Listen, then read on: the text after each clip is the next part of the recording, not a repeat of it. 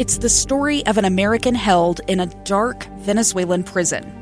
Then all of a sudden they all kind of lined up. They pointed their guns at me.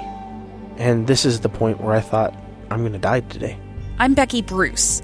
I spent a year working on Hope in Darkness, which now has more than 2 million downloads. Find it on kslpodcast.com or wherever you listen to podcasts.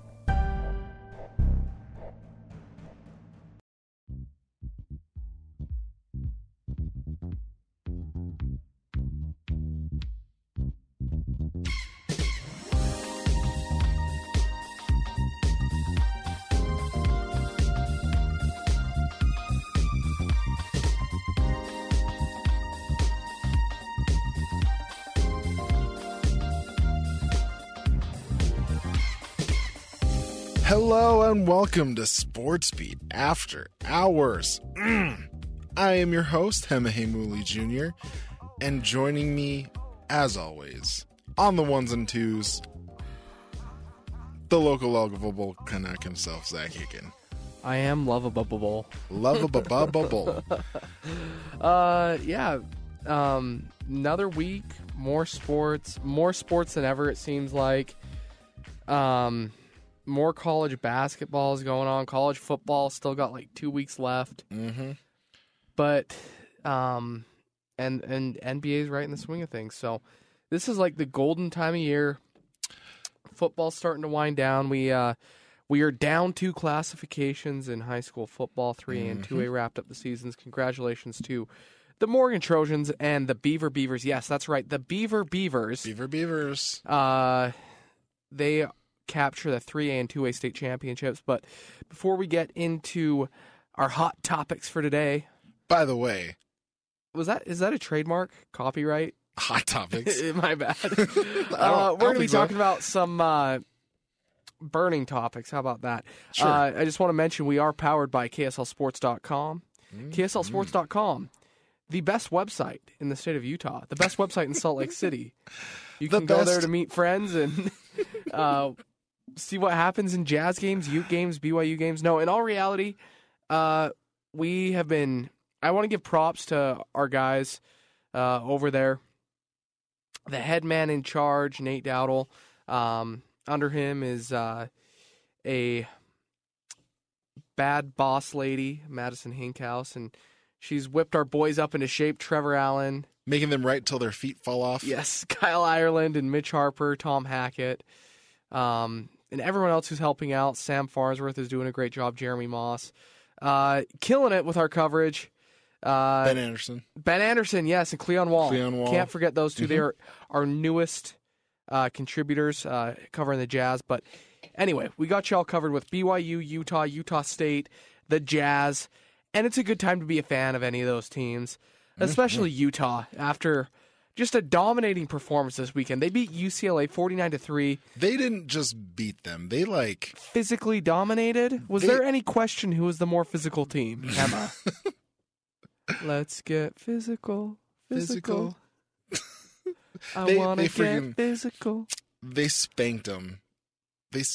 Utah spanked UCLA and their children and their children's children with that beatdown. Yeah, Sorry. I think UCLA, the only thing they walked away with was 3 points and a degree in physics because they got a lesson from the PhD, the Utah defense, baby! Oh, that's what I'm talking about.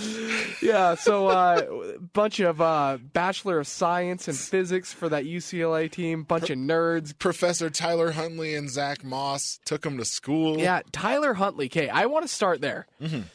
Man, Tyler Huntley is the real deal, okay? He is. He has had a breakout season, and let me tell you this. If he was wearing a jersey, if you take off his jersey, a Utah jersey, and you throw on a USC jersey, an Ohio State jersey, a Penn State jersey, an Alabama jersey, we're talking a guy that's a Heisman contender.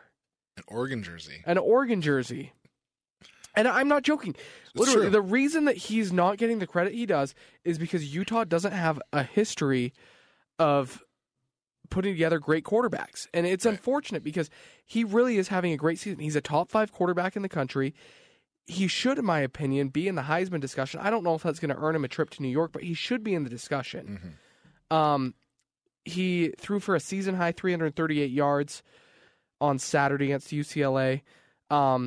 He's making throws that we haven't really seen him make throughout his career, and just the progression that he's made from that junior season ends early in an injury, and the connection he's been able to make with Andy Ludwig, he is phenomenal. I'm not going to say that he has the most pro potential, but he's the best quarterback in the state this year. No question about it. For sure. He is the most efficient. He is scoring on the ground and in the air.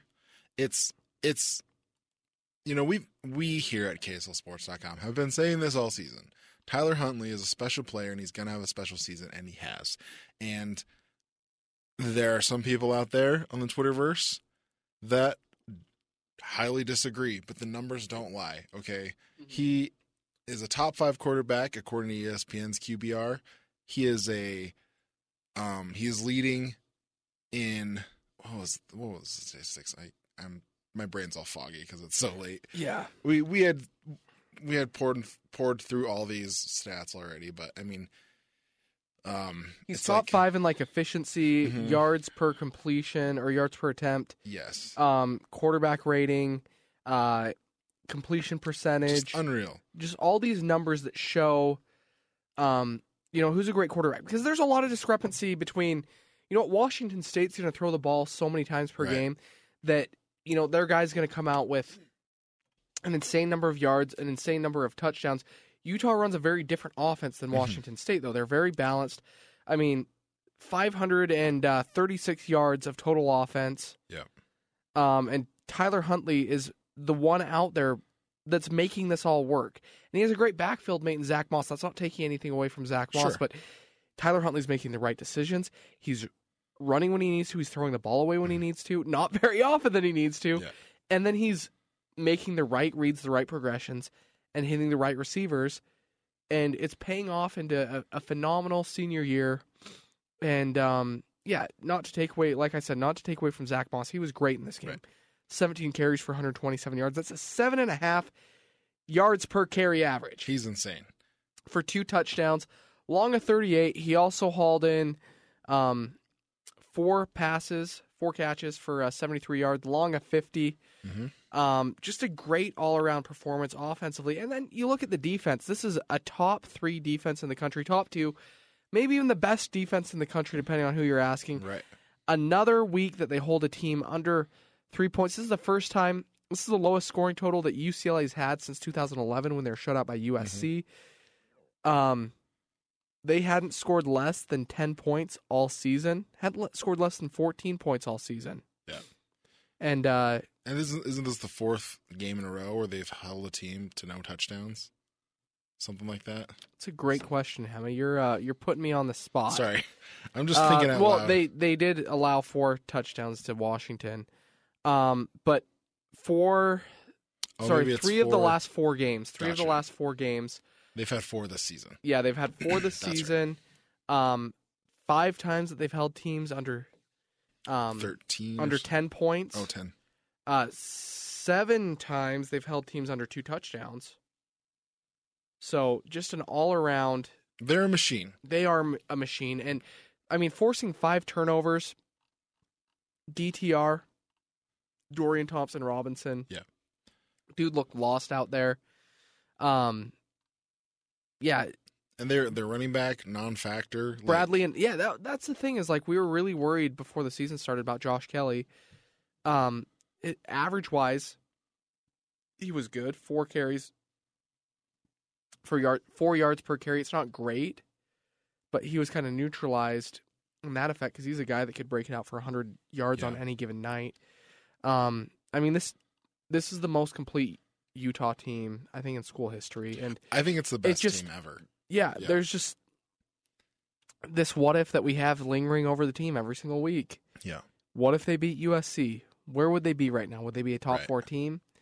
Would they be getting more recognition for how talented they are? Because a lot of times, they play on the West Coast. A lot of the people that are voting in these polls, you hope that they do the credit, but you know, as a guy that works in the media, I understand how it is. Right. You're covering your primary team, and you get done. And a lot of times, you're just going looking at box scores, Right. final scores, seeing what happened throughout the country, and Utah's doing what they need to impress these voters. But when you watch them, it's a completely different story. Right. They're a completely different team when you watch them, and people just aren't watching them. They're looking at that record. They're seeing that loss to USC, and it, you know, the Pac-12 just doesn't have the same reputation as some of these other Sure. conferences. But it's you look at the defense, for example, even the box score is impressive. I mean, you look there, the defense scores, I think the stat was like 11.3 points a game or something like that. Like 12 points a game, basically. Like, you can count on Utah's defense scoring at least a touchdown every game. It's insane. That's a crazy statistic. And like you said, if you just watch the team play, you can really see how much of a machine this team is. The defense is not on the field very often. They score points. And when they do have turnovers, the Utah offense scores off of them. It's those kinds of behaviors of a team add up to a championship caliber team. And I think that Utah's doing it. This is a special year. They're going to have some special things happen. So we'll see. There's still, like Kyle Whittingham said in his post, there's still a lot of season left. There is, yeah. But the way that they're positioned right now, it's great. They've got complete control of their destiny. They just have to worry about the games that are in front of them, and then I think good things will unfold for them. Whether is that going to be making the college playoffs? Who knows? But they're on their way to going to a Pac-12 championship, and with the way they're playing, I really think they could win. If it's Oregon they're going to play, I think they can beat Oregon. I agree with that.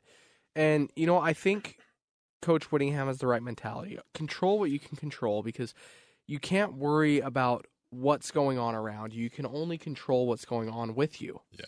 And you know what? They control their own destiny. If they win out, then they have 2 games to prove that they belong in the Pac-12 championship game. And they have that Pac-12 championship game to make a case to give them a spot in the college football playoff. If it doesn't work out, then guess what? Their season goal this year was a Rose Bowl. Right. Anything exceeding that, a trip to the Gravy. Rose Bowl. Right. Anything exceeding that, whether it's a win in the Rose Bowl or a trip to the college football playoff, like you said, that's gravy. Yeah. They will be going to a New Year's Six Bowl either way. For sure.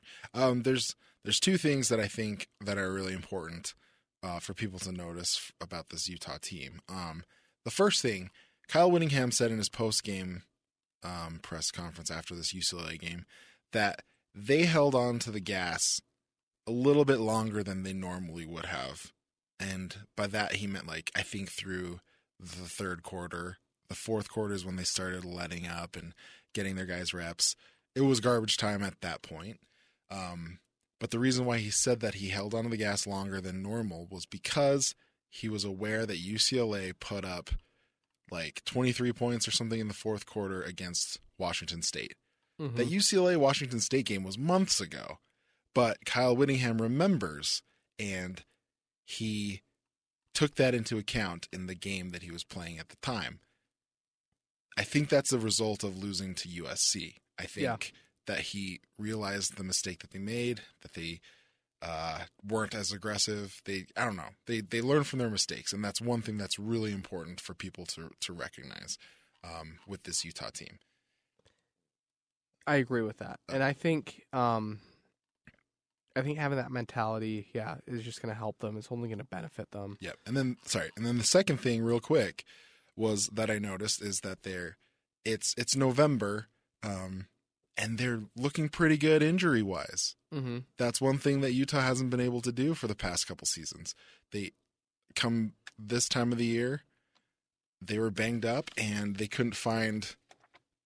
I mean, they've always had the depth, but they were having to rely heavily on that depth in the part of the season last year. But this year, Jason Shelley got a lot of snaps. He did really well, but it's not like Tyler Huntley was immobile enough that they had to take him out. It was a choice. It was a conscious choice, and They're kind of testing their depth, but like giving the reps where they need to be made. At this point of the year, it's great to see, Tyler Huntley's healthy. Zach Moss is healthy. Like, people might have like bangs and bruises, but no one is, nursing a torn ACL or things like that. Right. And that's really good to see. So anyways, those are the two things that I think are really impressive and really important for people to recognize with his Utah team as they're in the middle of this special season. So, there's going to be a lot of things to look forward to with this team, and I'm really excited. Even though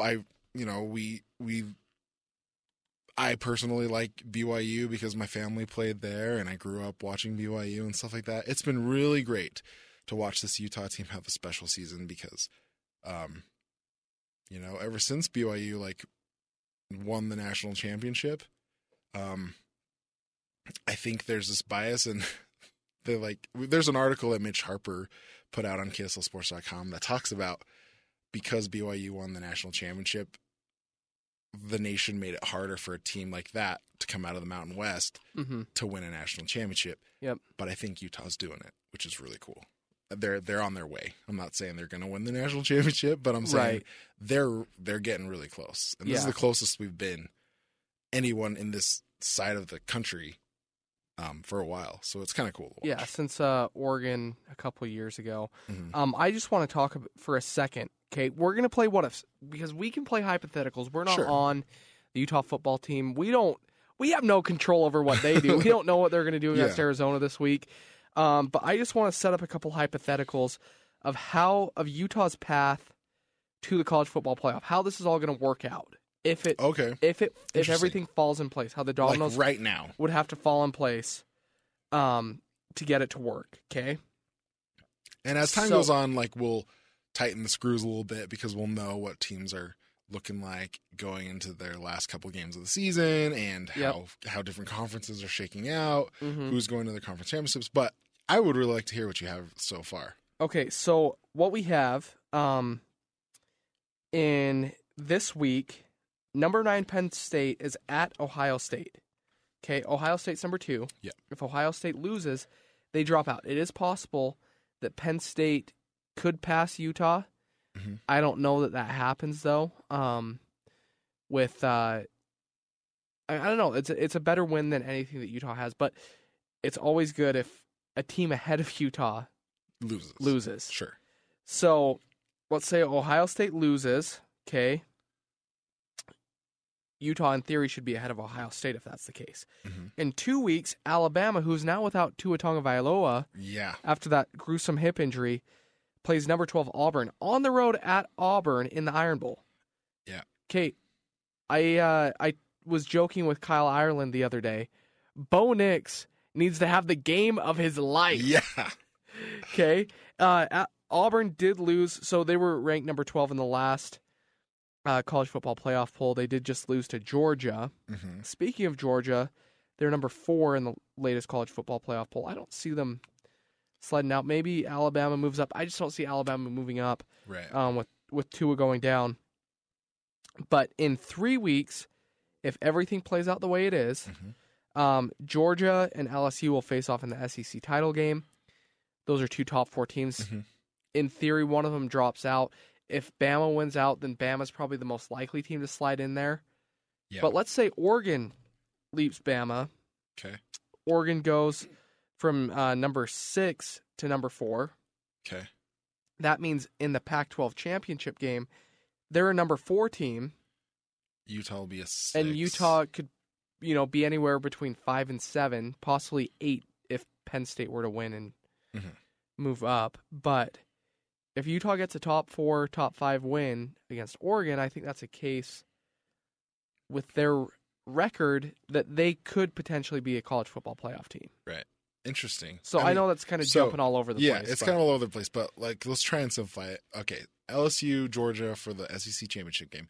Yep. I think LSU is going to win. Yep. They're such a good team. So Georgia falls out. So Georgia bounces out of there. So we got LSU at 1. Yep. Then the Penn State. Wait, who was Penn State? Ohio State is this week. Okay. It's on Saturday. We want Penn State to win. Then Ohio State would drop out, but Penn State you think might leapfrog Utah. Potentially. Okay. I know I got made fun of for this by saying that Minnesota. So I suggested this after Minnesota really upset good. Penn State, and I was like, "Hey guys, what do you think the possibility is that Utah's on a bye week? Right.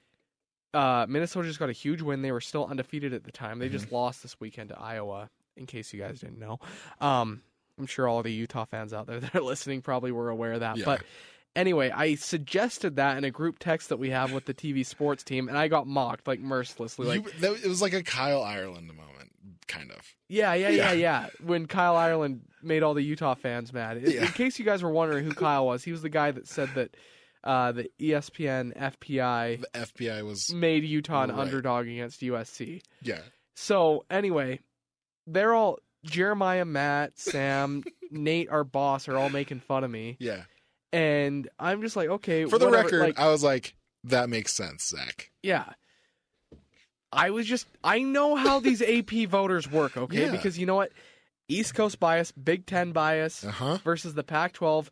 Utah was on a bye. That was the only reason why. If Utah played that week, then it doesn't happen. The next day, the AP poll comes out. Minnesota leapfrogs Utah. And I get it. It's not the college football playoff rankings. Sure. But I still feel I was Vindication. vindicated in Yeah. that. And so I just I didn't come in full on being a jerk about it, but Felt good. I felt good. It felt good. And so that's my worry with this Penn State game. Right. It's a big win. Penn State does have a couple of big wins on the season already. That win, they just beat Indiana, who was 7-2 entering that game. They have some big losses. They beat Iowa. They beat Michigan. And then that loss to Minnesota. It was their one loss on the season. And so they could be up there. this would be the biggest win of the season for Penn State, beating number 2 Ohio State. And so that's just my worry there. Right. And this is a game that potentially decides who goes to the Big Ten championship, facing Minnesota, who is currently in the driver's seat, or Wisconsin. So, yeah, it'll be interesting to see what happens with this Penn State-Ohio State game. That's probably the key game for any Utah fans to keep an eye on outside of Oregon. You obviously want to know what Oregon's doing Sure. on a given week. Then in 2 weeks, final regular season game, Bama at Auburn. Auburn this week came in the AP poll. I'm pulling it up right now. After their loss, they came in at 16. They dropped 3 spots. They were 13.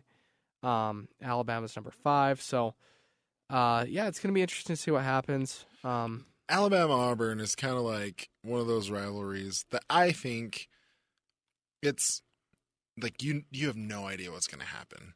Yeah. It's similar. Especially this whole Tua, True. this wild card going in, we don't know how the backup quarterback's going to perform. I do think that Alabama as a whole has a lot of great offensive weapons. I mean, you look at Jerry Jeudy and Najee Harris and Devontae Smith and just all these guys that they have. They're still a potent offensive team. But it's normally for any other team, it's like you lose your quarterback. Oh, it's like almost a loss. But yeah, Bama could still win with a backup quarterback. Oh, absolutely. So it's just crazy. So we have that to look forward to, and plus Iron Bowl is always fun. The good thing, I guess this isn't a good thing for Utah fans, but the thing that does play to Alabama's favor is that they kind of get a tune-up game this week against Western Carolina. Yes, that is a real college. They are the Catamounts. Oh. I don't know what a catamount is, but that It's is like- what they are. It's not a lot, but it's not a little. It's just a catamount. That's a dad joke if I have ever heard one. Oh. So that is the college football playoff scenario for the Utes. Got a big game against Arizona. You're Again, going to? I am going to it. If you guys have any Tucson food recommendations, hit me up. I'm going to be looking up diners, drive-ins, and dives. I'm just looking forward to like some good Mexican food, maybe a good diner or something, some good Native American cuisine. I'm excited. But yeah, it's a big game, road game. It's on FS1. I believe kickoff is at 8:30. Yeah, kind of a late kickoff. That's kind of stinks. Because we like to try and like show our live presence. Right. And it's always good to have complete highlights for our 9 o'clock show on Friday nights. It's at 8 o'clock. So 8 o'clock kick on FS1. Make sure y'all are keeping that in your eyes because, you know what? BYU is playing a game, but I don't know that anyone's going to see it. No one's going to see it. No one's going to see it because it's on this Flow Sports channel. But you know what, you guys? We're going to cover it so that you don't have to watch it. Yeah, so we're going to have it all covered. You guys can check out the highlights there. Kalani Sitake gets an extension. We're going to talk about, was that the right decision to extend Kalani? Coming up next. A gun in the face. Then all of a sudden, they all kind of lined up. They pointed their guns at me. And this is the point where I thought, I'm going to die today. Started 2 years of horror for an American in Venezuela. They said, you need to give us your phone and get ready because you're coming with us. I'm Becky Bruce, and I spent a year researching and piecing together Josh and Tammy Holt's story about their ordeal in a notorious prison. That's when everything started to turn bad. We had another pound on the door. Boom, boom, boom. And there was the police once again. You can binge all of the episodes of Hope in Darkness on KSLPodcasts.com or wherever you get your podcasts.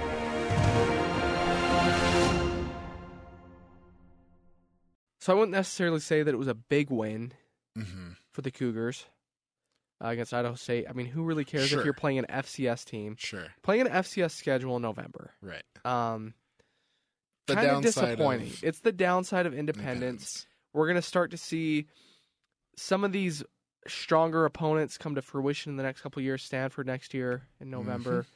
They played Utah last year in November, but the last third of the schedule is just doo-doo. It's so poo-poo. They so poop. Yeah, like Tyler Huntley would look at it and he would just like, ugh. And it is. It is. I mean, you're playing teams that over the last decade, they're either FCS programs or making the transition from FCS, you know? And also they're like looking for these one-sided schedules where like everything to gain if you win, but if you lose, it's like, we lost to BYU. Yeah. So it's whatever.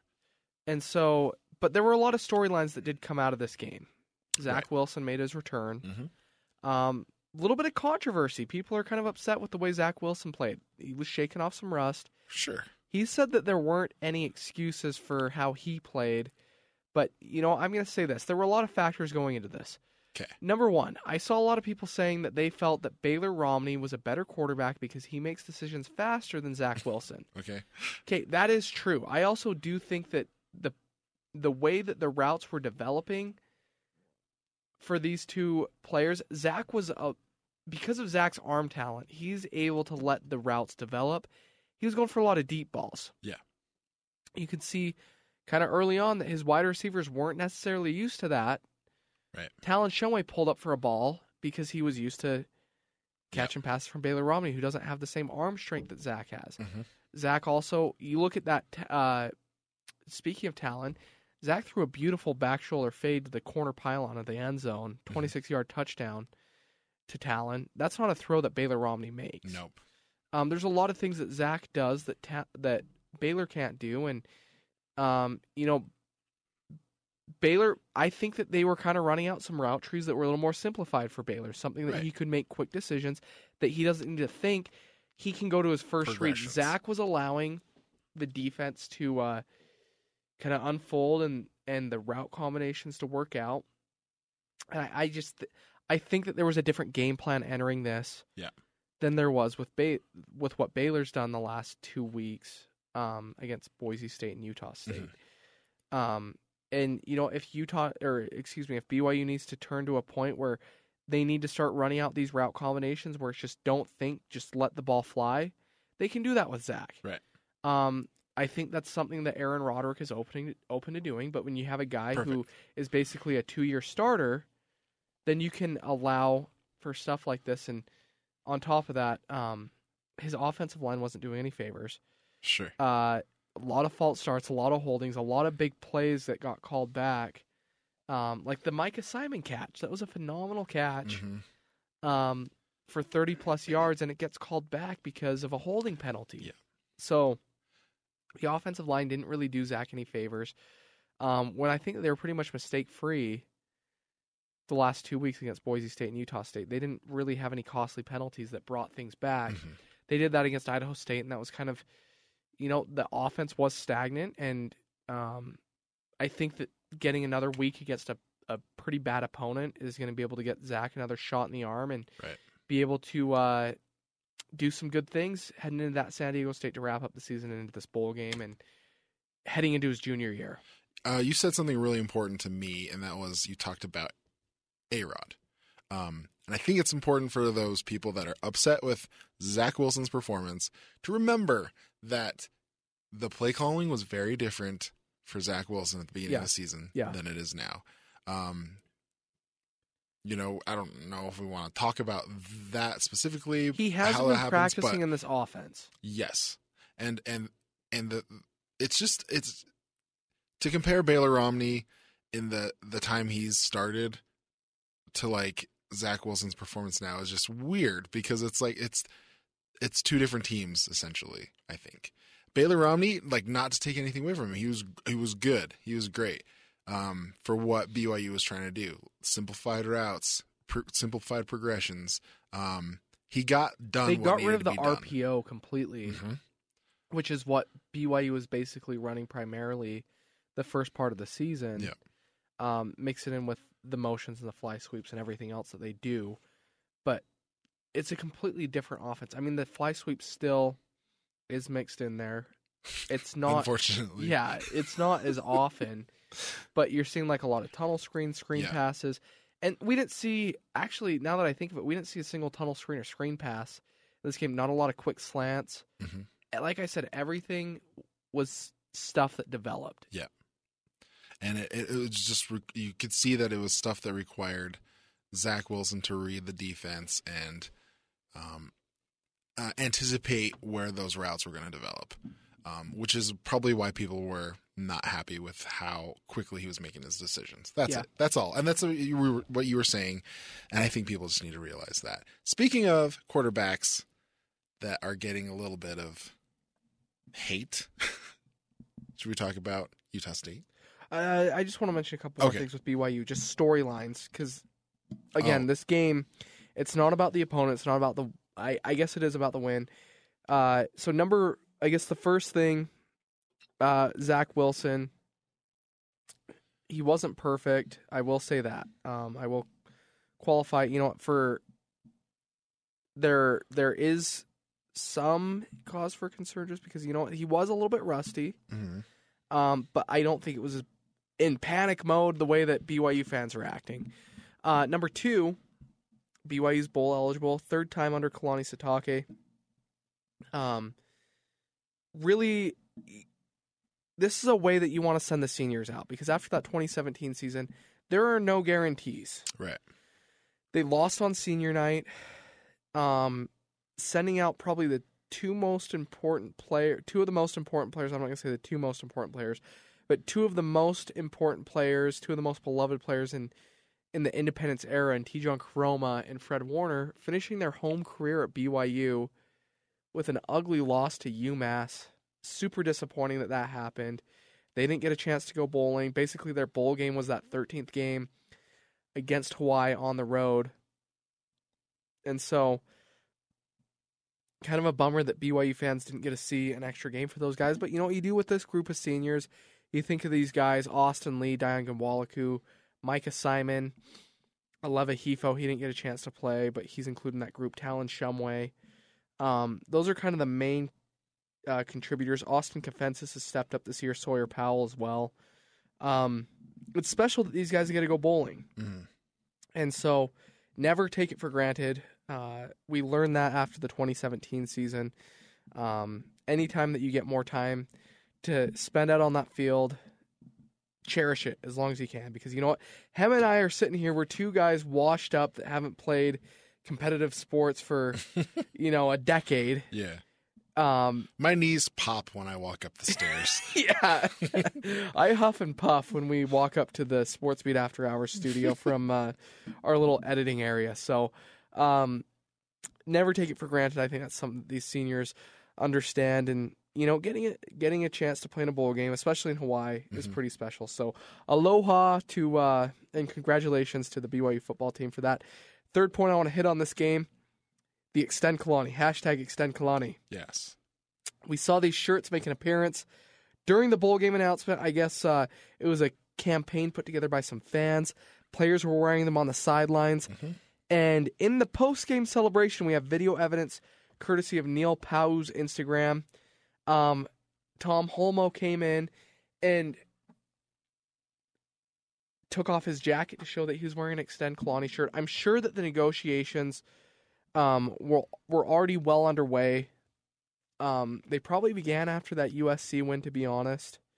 Yeah. Started talking about, hey, Kalani, your future is here. We want to start talking contract terms. Things started to get solidified more as you get that Boise State win, the Utah State win. Mm-hmm. And I think that this wasn't a show for Kalani to know that he was getting an extension. I think Kalani's known all along. Sure. This was a show for the seniors to reward them for the way that they played the season, going out on a high note. Yeah. Their their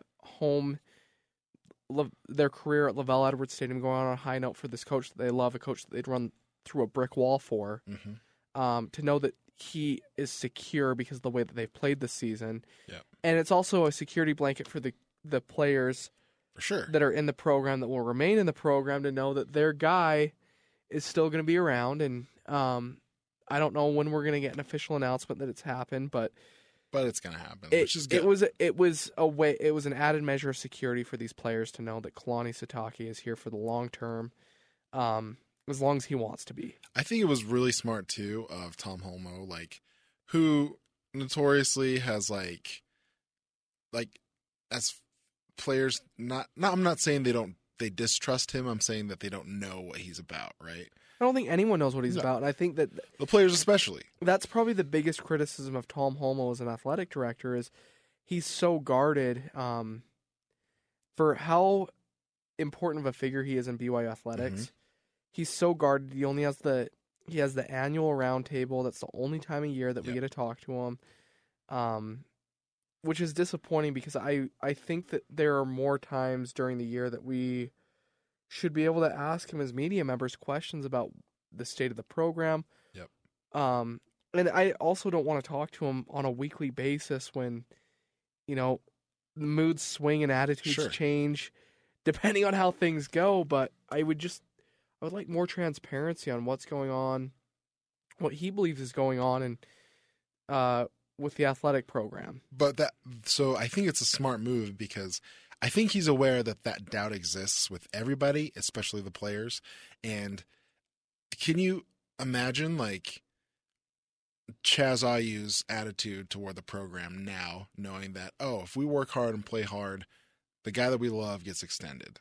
I think that is, the genius part of him doing that shirt stunt or whatever, because the media wasn't there. It was all players. But it's for the, like you said, for the seniors, but also I think for the underclassmen that are going to carry this program in the future. I think they need something to believe in, especially in the independence era when there's nothing really to play for. Yeah, I mean, they're basically playing for their pride. At this point, once you're bowl eligible, you're right. You don't really have much to play for. And that's something, we still don't know the terms of this next ESPN contract that BYU is going to have. And this is a staple. If they want to be able to succeed in the independence era, For sure. they need a good TV contract. They need the opportunity to possibly play flex bowl games where, hey, you know what? You do the bare minimum, you make a bowl game, you're going to the Potato Bowl or the New Mexico Bowl or whatever the heck the bowl down in Arizona is. or the Armed Forces Bowl, the Heart of Dallas Bowl, just something, Yeah. a lower tier bowl with a lower payout. If you get to 8 wins, you get to go to San Diego to the Holiday Bowl. Yeah. You get to 10 wins, you get to go to, I don't know. I know this is out of the question because the Las Vegas Bowl is going to be a major bowl next year, but the Las Vegas Bowl, something like that, a way to reward the program, depending on how they perform. And I think that that's something, that, and being able to, not having these guaranteed tie-ins, or at least mixing it up, because, as fun as it is to go have the convenience to go to like the Las Vegas Bowl and the Holiday Bowl, I wouldn't mind playing in like Birmingham or the Pinstripe Bowl, something or crazy. like something, across the country where it gets a new fan base introduced to this BYU team, and an opportunity to play an interesting opponent that exactly. isn't someone that we know regionally. Because I think that's part of the problem with like getting excitement about this Hawaii Bowl. It's probably going to be Hawaii that we play, and for a bowl game like this is probably the best case scenario. But if they're playing, like in the Albuquerque Bowl, I don't think that's a bowl that's going to draw, or a bowl opponent that's going to draw a lot of BYU fans to go down to Albuquerque. Which the reason I keep bringing up Albuquerque, it's not the chili. I love the green chili down there. I made the trip down there, and that was one of my favorite trips that I've done as an employee at KSL. Couldn't recommend it more. Albuquerque is a hot town. I love it. But I think that's enough on BYU. Do you have anything you want to add? Nope. That's the main story. The other storyline, Sione Finau. Yeah. That guy has the potential to be a number 1 running back next year for BYU, just depending on what happens with Tyson Williams. I think the closer and closer we get to the next season, I think the less I think that it's likely that Tyson's going to be back for a medical hardship waiver. But I like what we saw from Sione Finau. Austin McChesney showed a couple spurts of potential. And so I'm excited to see, the youth. I mean, Lapini Katoa is only going to be a junior. I don't know that he's going to be the number 1 back next year, but he's got a lot of things to work out, like a lot of growth that needs to happen. Yeah. Not just physical, but like in his game too. Yeah. Before I can consider him a number 1 guy or a number 2 guy. Yeah. I think Sione's made more of a case to be the number 1 guy next year. And so I'm excited to see his development, and as he's able to grow and mature physically. Sione, I think he's listed at 185. I would be surprised if he was 170 pounds soaking wet in his full pads and everything. That's fine. He does have like this way of just finding a way to be elusive and not really take hard hits and bounce off of guys. And he's just so shifty and quick, it doesn't even matter. He's like BYU's version of Britton Covey. And I'm not saying he is Britton Covey, because Britton Covey is a very dynamic athlete that is very proven against P5 caliber athletes. We haven't seen that yet for Sione Finau, but there are similarities in their game, just in the way that they're shifty and quick, and the change of direction and stuff like that. I think I know exactly what you're talking about, because I think with Britton, he's kind of more of an open field guy, but it's just the nature of the position too. I think if we put Sione in an open field thing, he could potentially put on some of the same moves that Britton did. But I see what you're saying. Sione has a good way of slipping hits to when he runs north to south, he gets so far because he can slip those hits just so enough that he can fall forward. I like it. Yeah. Cool. Anything else about BYU? No. Let's move on to Utah State.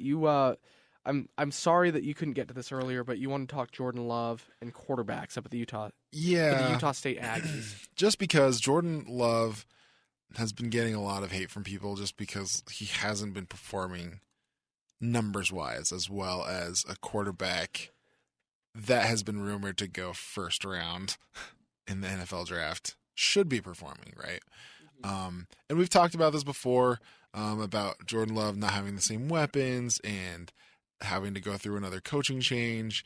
And in fact, if you want to hear more about Jordan Love and the Utah State program as a whole, check out the Scotsman podcast with Matt Glade, because he has all the dirt and he knows exactly what he's talking about.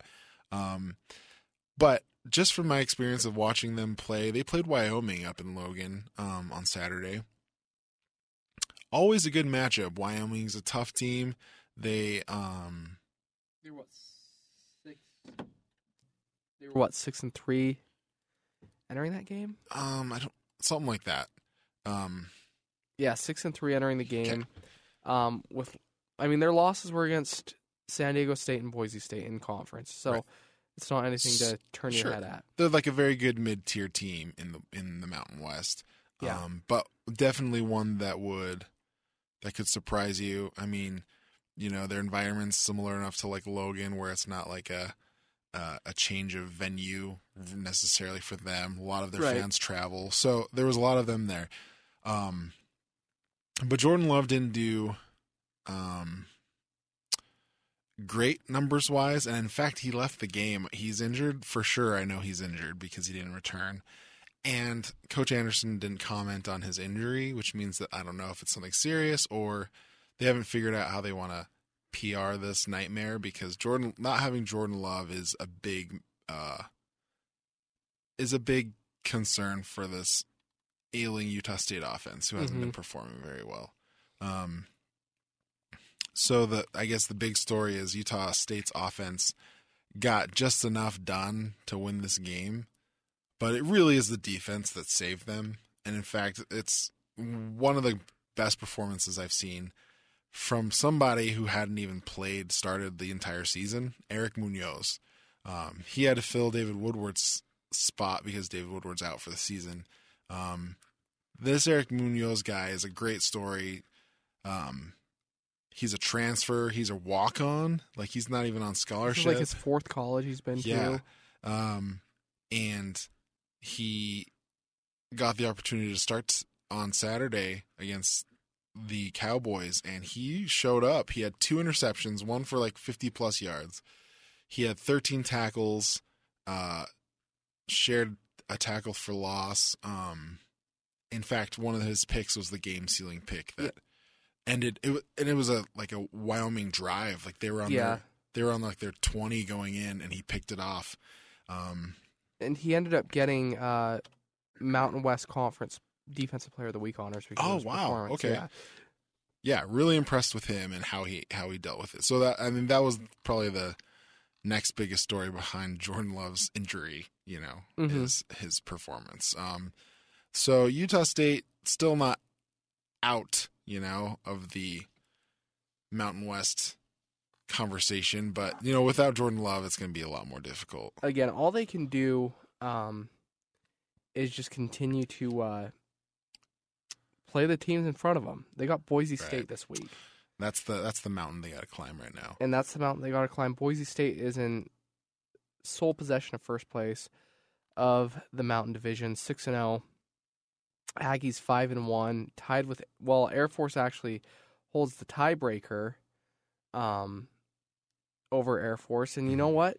Air Force has kind of a pretty manageable schedule because they play New Mexico this week on Saturday, and then the week after that they play Wyoming, and they're hosting Wyoming. And so, I don't know. Utah State fans get ready to cheer on the Cowboys because if you want a chance at getting a shot at that Mountain West title game, you got to hope that Wyoming shows up to play against Air Force. And so, like you said, their task right now is Boise State, and how they're going to do it without Jordan Love. And granted, we don't know what happened to Jordan Love exactly, but we know he's hurt. Without David Woodward, without, Jalen Warren was on like limited time, so it's going to be hard for Utah State to. It's hard for me to see a way Utah State has a comfortable game. They're going to be uncomfortable. It's going to be a battle, and so. The good thing, though, is that they're going to host, which is, kind of a plus because that Smurf turf is a curse for Utah schools. So, so that's the lowdown for Utah State so far. I'm happy that it was like 50 degrees while I was there. So yeah, it's been like super warm lately. Football day, yeah, especially for having 3 FBS teams at home. It was kind of a cool way to, as the season winds down, to have really nice weather, and it's a chance for the fans to get out and watch their teams play. And what? It'll be good because, you'll get out, finish this football season, and hopefully it'll turn cold right before basketball season, and there's lots of stuff you can do indoors. One of the things you can do indoors, Disney Plus came out. Oh, I thought you were going to say watch the Jazz. Oh, yeah, watch the Jazz, I guess. Let's Still just talk super real early. quick about the Jazz upcoming week. I don't really want to spend too much time because I feel like this early in the season, as this team is continuing to establish an identity, there will be a lot of times that we could either be in full panic mode, like I was on Friday after that loss to the Grizzlies. Mm-hmm. I was very disheartened after it. Or we could think that they're a top 2 team in the NBA after beating the Bucks and the Sixers. But this upcoming week, they play the T-Wolves twice.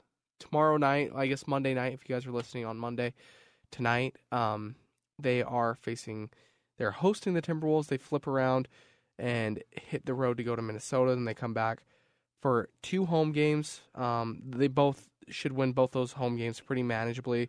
The Golden State Warriors, no D'Angelo Russell. He's out with a thumb injury. And then the Pelicans, so it's the return of Derek Favors on Saturday night before that 5-game road swing. So that's what you have to look forward to for Jazz fans, and that's our Jazz Minute on Sports Beat After Hours. But another thing that you can do on the off days for the Jazz this week is, as Hema said, watch Disney Plus. Yeah, Disney Plus has been really awesome so far. Next week, we're going to talk Mandalorian because that's the main reason why I bought it, was to watch the Mandalorian and all the Star Wars stuff. I want to ask you, what do you think of the first 2 episodes so far? Great. I love it. I like where it's going. I like how it's moving along. I think we'll have a lot more to say on this next podcast because we're going to have Matt Glade, another Star Wars fan, on with us to talk the first 3 episodes of The Mandalorian. But yeah, so far so good. Jon Favreau directed it, and I like what he does. Yeah. He hasn't really come out with anything where I'm just like, oh my gosh, it's world changing. Yeah. But he does a good enough job where I'm impressed with it, and The Mandalorian is one of those things that I'm impressed with. Yeah, you look at what Jon Favreau's done. I mean, I kind of know him more as an actor for sure, Swingers and Yeah. Rudy and Friends. Yeah.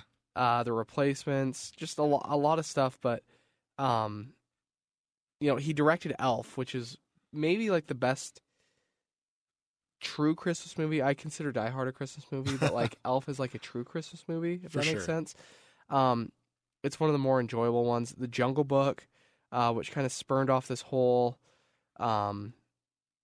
Disney live action thing. The new Lion King, which is my son's favorite movie. And then he was huge in the Marvel Cinematic Universe. Obviously, he was Happy Hogan. And then he was an EP for Avengers Iron Man 3, Avengers Age of Ultron, Spider-Man Homecoming, Avengers Infinity War, Avengers Endgame, and Spider-Man Far From Home. So he has his hand in a ton of stuff that's just really good stuff. Yeah. And The Mandalorian is one of them for sure, because it's such a different vibe from anything else that we've seen in the Star Wars universe, which I kind of like. That's why I liked Rogue One, because they kind of flipped it upside down. It's Rogue One is a heist war movie. Yeah. Inside the Star Wars universe, and Moves this is kind of quickly. this is kind of a slow burn, kind of a Western. We're finding a new frontier to explore, and again, we're going to talk a lot more about this, but I've really enjoyed what The Mandalorian is so far. Still so many questions that I want answered. Yeah. This is where the streaming age has kind of killed me a little bit, because everything is readily available, but having to wait a week, It's rough. it's rough because it's really good. I think the first episode, Disney Plus came out on, let's see, what was the date? Was it a Tuesday? It was a Tuesday. It was November 12th. Yeah, and the first episode of Mandalorian was already on there. Mm-hmm. I only had to wait Wednesday, Thursday, like 3 days to watch the second episode, but still, that was too long for me. I watched the first episode, like rewatched it like 5 times from the time it came out. Yeah, because I was so excited for the rest of it. But yeah, waiting a week in between episodes is going to take some practice, but it'll be good for us as like consumers and like people that make content on content we absorb, like sports, for us to like really sort out our thoughts and really do some research on this show, because I think it's great and I would love to talk about this show all season long for sure. And I love the Star Wars Extended Universe. I like that we're going to be able to see what's going on with Obi-Wan Kenobi. I think that's probably... I'm more excited for that than I think anything else that's really happened with Star Wars in the last few years. And it's going to have Ewan McGregor, which is insane. I love him, man. He's great. He's like, seriously, like one of my favorite people, one of my favorite actors. I don't even know him as a person, but I love him. So yeah, I'm pretty excited. Did you know that we're randomly following the NBL with the Sportsbeat After Hours account? What's the the Australian NBL? Basketball League? That's weird. Sorry, I'm watching these tweets come up on our timeline, and it's just a flood of NBL tweets because apparently it's daytime in Australia right now. Shout out to our man Tom Hackett. Tom Hackett. He probably was the one who followed it. Maybe he hacked our account. I don't know. But yeah, is there anything else on Disney Plus? Have you watched any other originals? Do you not really care to see any of the other stuff that's out right now? So a lot of the other originals for Disney Plus are like documentary type things or like whatever. I like those, but I feel like there's more things that I need to consume before I consume those things. Yeah. My wife said the Noelle movie with Bill Hader was really good. I heard about that. She said it's really good. Huh. And I was like, I like Bill Hader. Maybe I'll have to check this out. I don't know if I'm ready for Christmas flicks yet. I'm not either, but we already have our Christmas lights up and our Christmas tree. And like every time I come home, there's slowly more Christmas stuff going up. And I'm like, don't forget about Thanksgiving. Thanksgiving is the best holiday. It's not even snowing yet. No. In fact, turkey bowls are going to be lit this year because it's not going to be freezing cold. It's going to be beautiful weather. Yeah. Like they're laying sod in my neighborhood because like we just got sod in our front yard because it's still nice enough to lay out sod and the grass isn't going to die. Yeah, people's water I think is still on because it's like so warm. They ran our sprinklers 2 days ago. Yeah. I was out in my garage. I painted my garage yesterday because it was so nice. Yeah. So so not ready for Christmas stuff yet, but I am fully aware of everything that's on there, and I'm excited to consume it.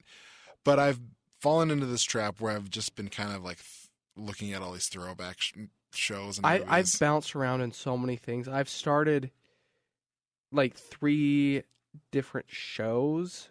I've watched at least one episode of like 3 different like Disney Channel shows, like from when I was a kid, just because of the nostalgia factor. Yeah. Even Stevens, Lizzie McGuire, Boy Meets World. I think those are the 3 that I've watched. And then I'm diving into The Simpsons. Matt, plug your ears. I've like never really watched The Simpsons because I wasn't allowed to watch it growing up. Interesting. I remember I had a cousin, Mikey, that when I was like 5, he gave me a Bart Simpson doll. And I was like so excited because everyone watched The Simpsons. Like The Simpsons was so popular. This was, 1998 when The Simpsons was like in the middle of like this great historic run on TV. And my cousin gives me a Bart Simpson doll, and I remember hiding it from my parents so they couldn't find it. And I think like my dad found it and threw it away. Oh wow! And just like The Simpsons was just like so ingrained in pop culture. I remember I actually tagged my wife in a BuzzFeed article the other day about like things that you missed from the 90s that like you don't even realize are gone now. And one of those things was like do you remember the huge poster section that Walmart had with like the for sure the poster flip? And I just remember like I wanted this poster so badly of Bart Simpson writing on the chalkboard saying I won't skateboard at school or whatever. And I wanted that so bad, and I wanted to watch The Simpsons, but I just wasn't allowed. And so because of that, I never really got into The Simpsons because it was so hard to go back. I'm a guy that I can't dive in the middle of things. Right.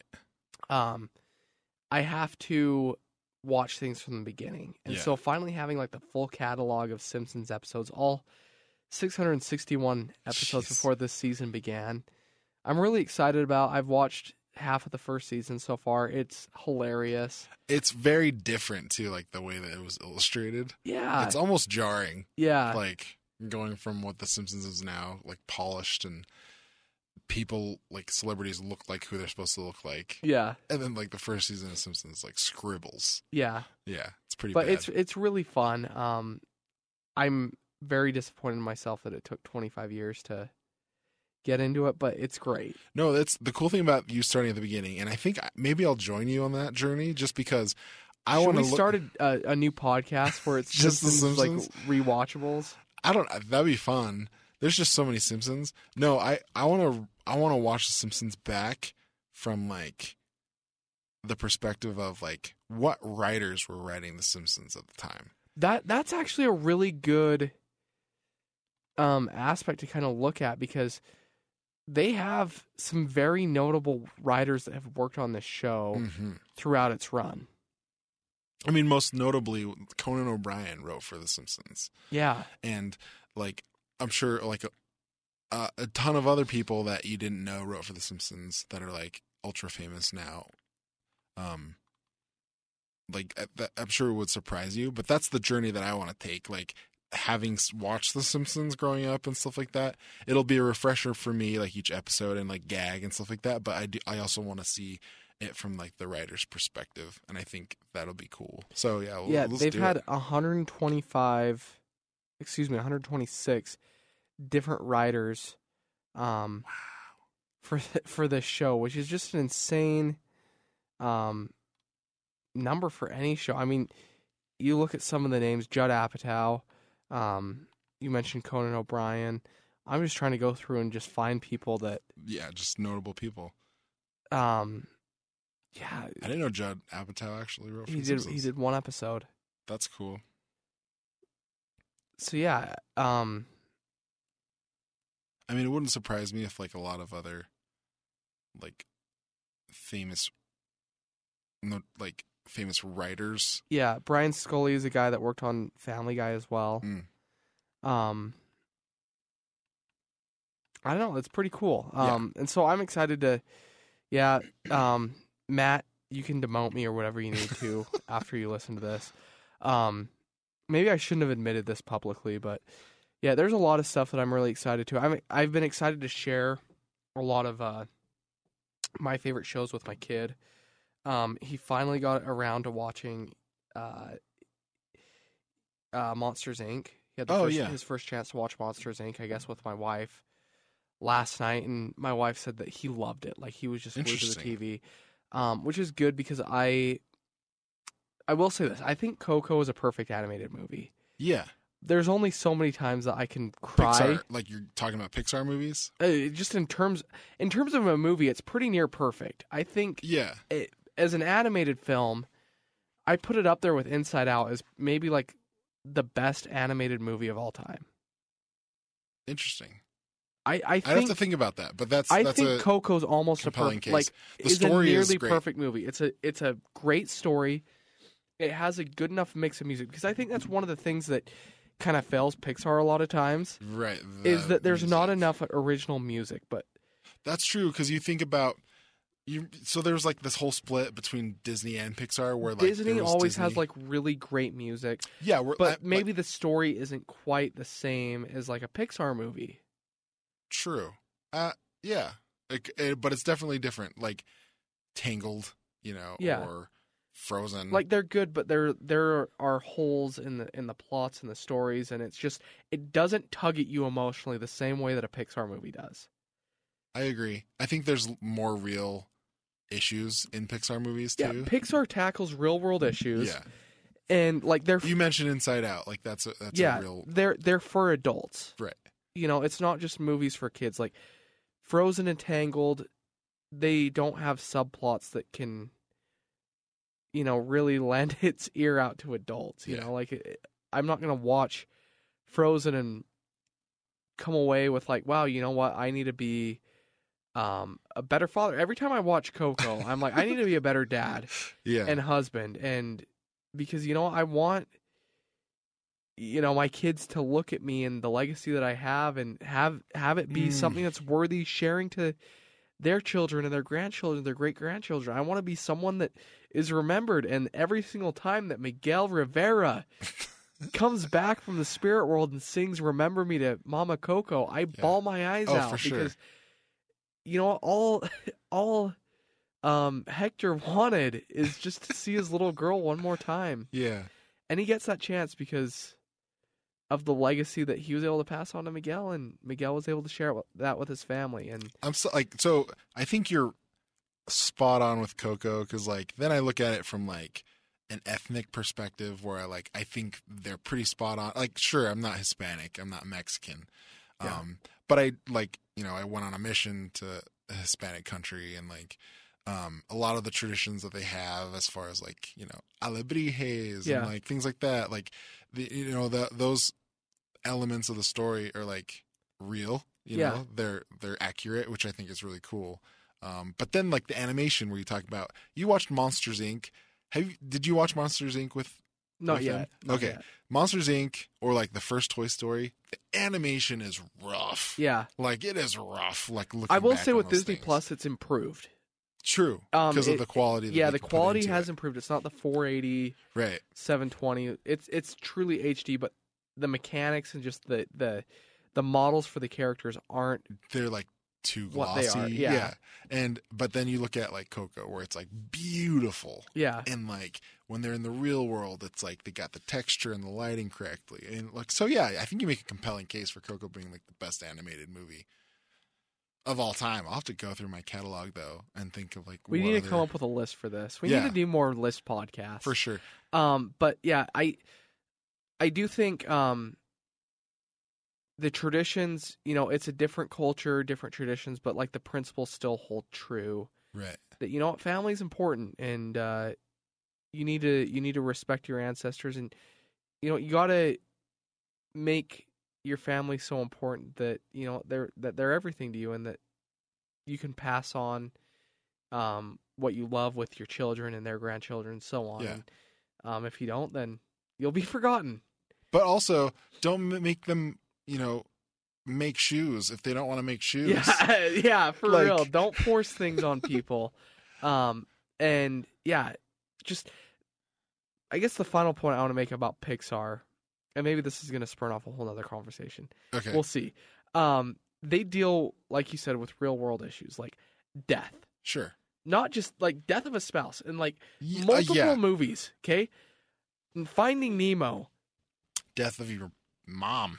Yeah, you know, it's a single dad raising his child, not really knowing what is out, or being afraid of what's out there in the world because of what he experienced. You know, he experienced tragedy.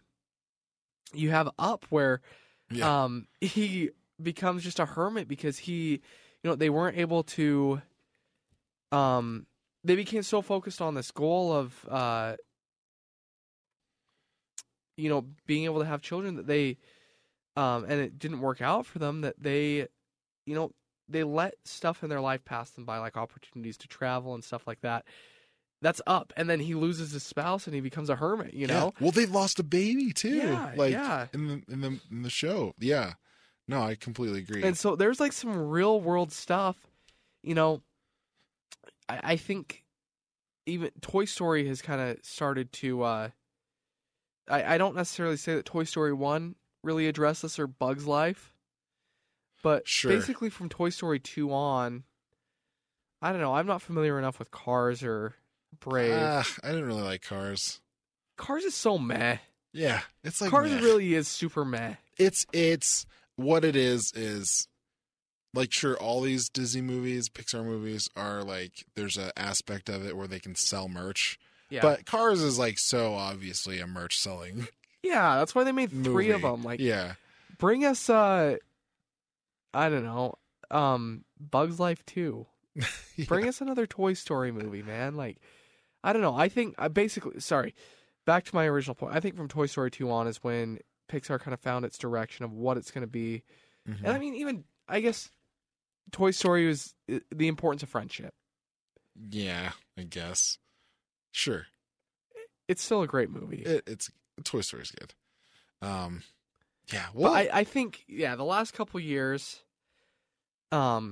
basically from up on, Pixar's always been king, but it's just they're on a different level, and there's no one that can compete with them. yeah. Illumination's not doing that. Even though Illumination puts out like good stuff, especially for kids, it's like the Disney animated films. It's just there's not really any substance to it. So I think they're getting close. Like now that they're kind of back to working together, Disney and Pixar, I think they're going to start cranking out some bangers. Onward is the next one. Soul. Did you see the preview for the Soul? Yes, I did. That looks amazing. That looks dope, especially if you like jazz music. Yeah, like I had chills watching that. I've probably watched that trailer like probably a dozen times, and I'm really excited for that because it has that Inside Out feel to me. Yes, like it's a out of the box concept that. Like the plot is going to base itself around some kind of existential thing, other than like a plot driven thing, where it's like Inside Out, like you said. Yeah. I think Inside Out was great. I know a lot of people that didn't quite get it at first, or like how different it was, but I thought it was great. Those people got to get out of here. Yeah, it's I don't know. So I saw that trailer. I'm pretty excited for that. Lots of good stuff. I guess with Disney Plus now, like we just need to pick some kind of direction and just kind of like start watching things from that direction. You know what I mean? Because there's just so much on there. Yeah. Like, I gotta focus myself somehow.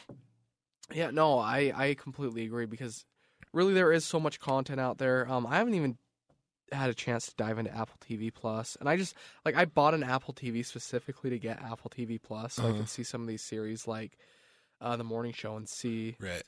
I heard C's great. I haven't seen anything of it, so I don't know.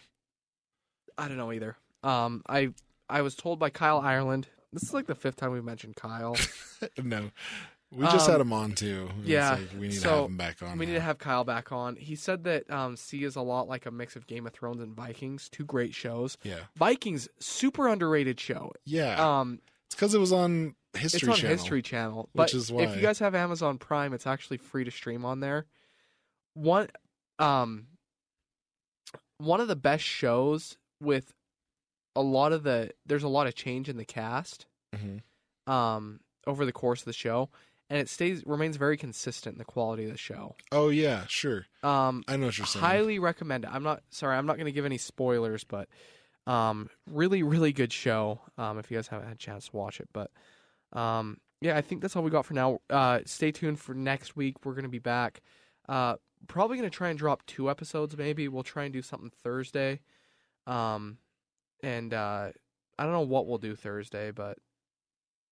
Maybe we'll talk jazz a little bit on Thursday. Yeah, there'll be a couple of jazz games. We'll have a couple more jazz games under our belt. Hopefully something good to talk about. But, and then we'll be back with, I'm going to make it a goal, 3 podcasts next week. 3 pods next week. Okay. Well, thank you for listening to Sports Beat After Hours. I am your host, Hemi Muli Jr. Really appreciate your time, guys. Love you. I mean it. And he is Zachary Hicken. Yeah, good night, everybody, and make sure you guys share this podcast with a friend and check out KSLSports.com. Like I said, good night, everybody.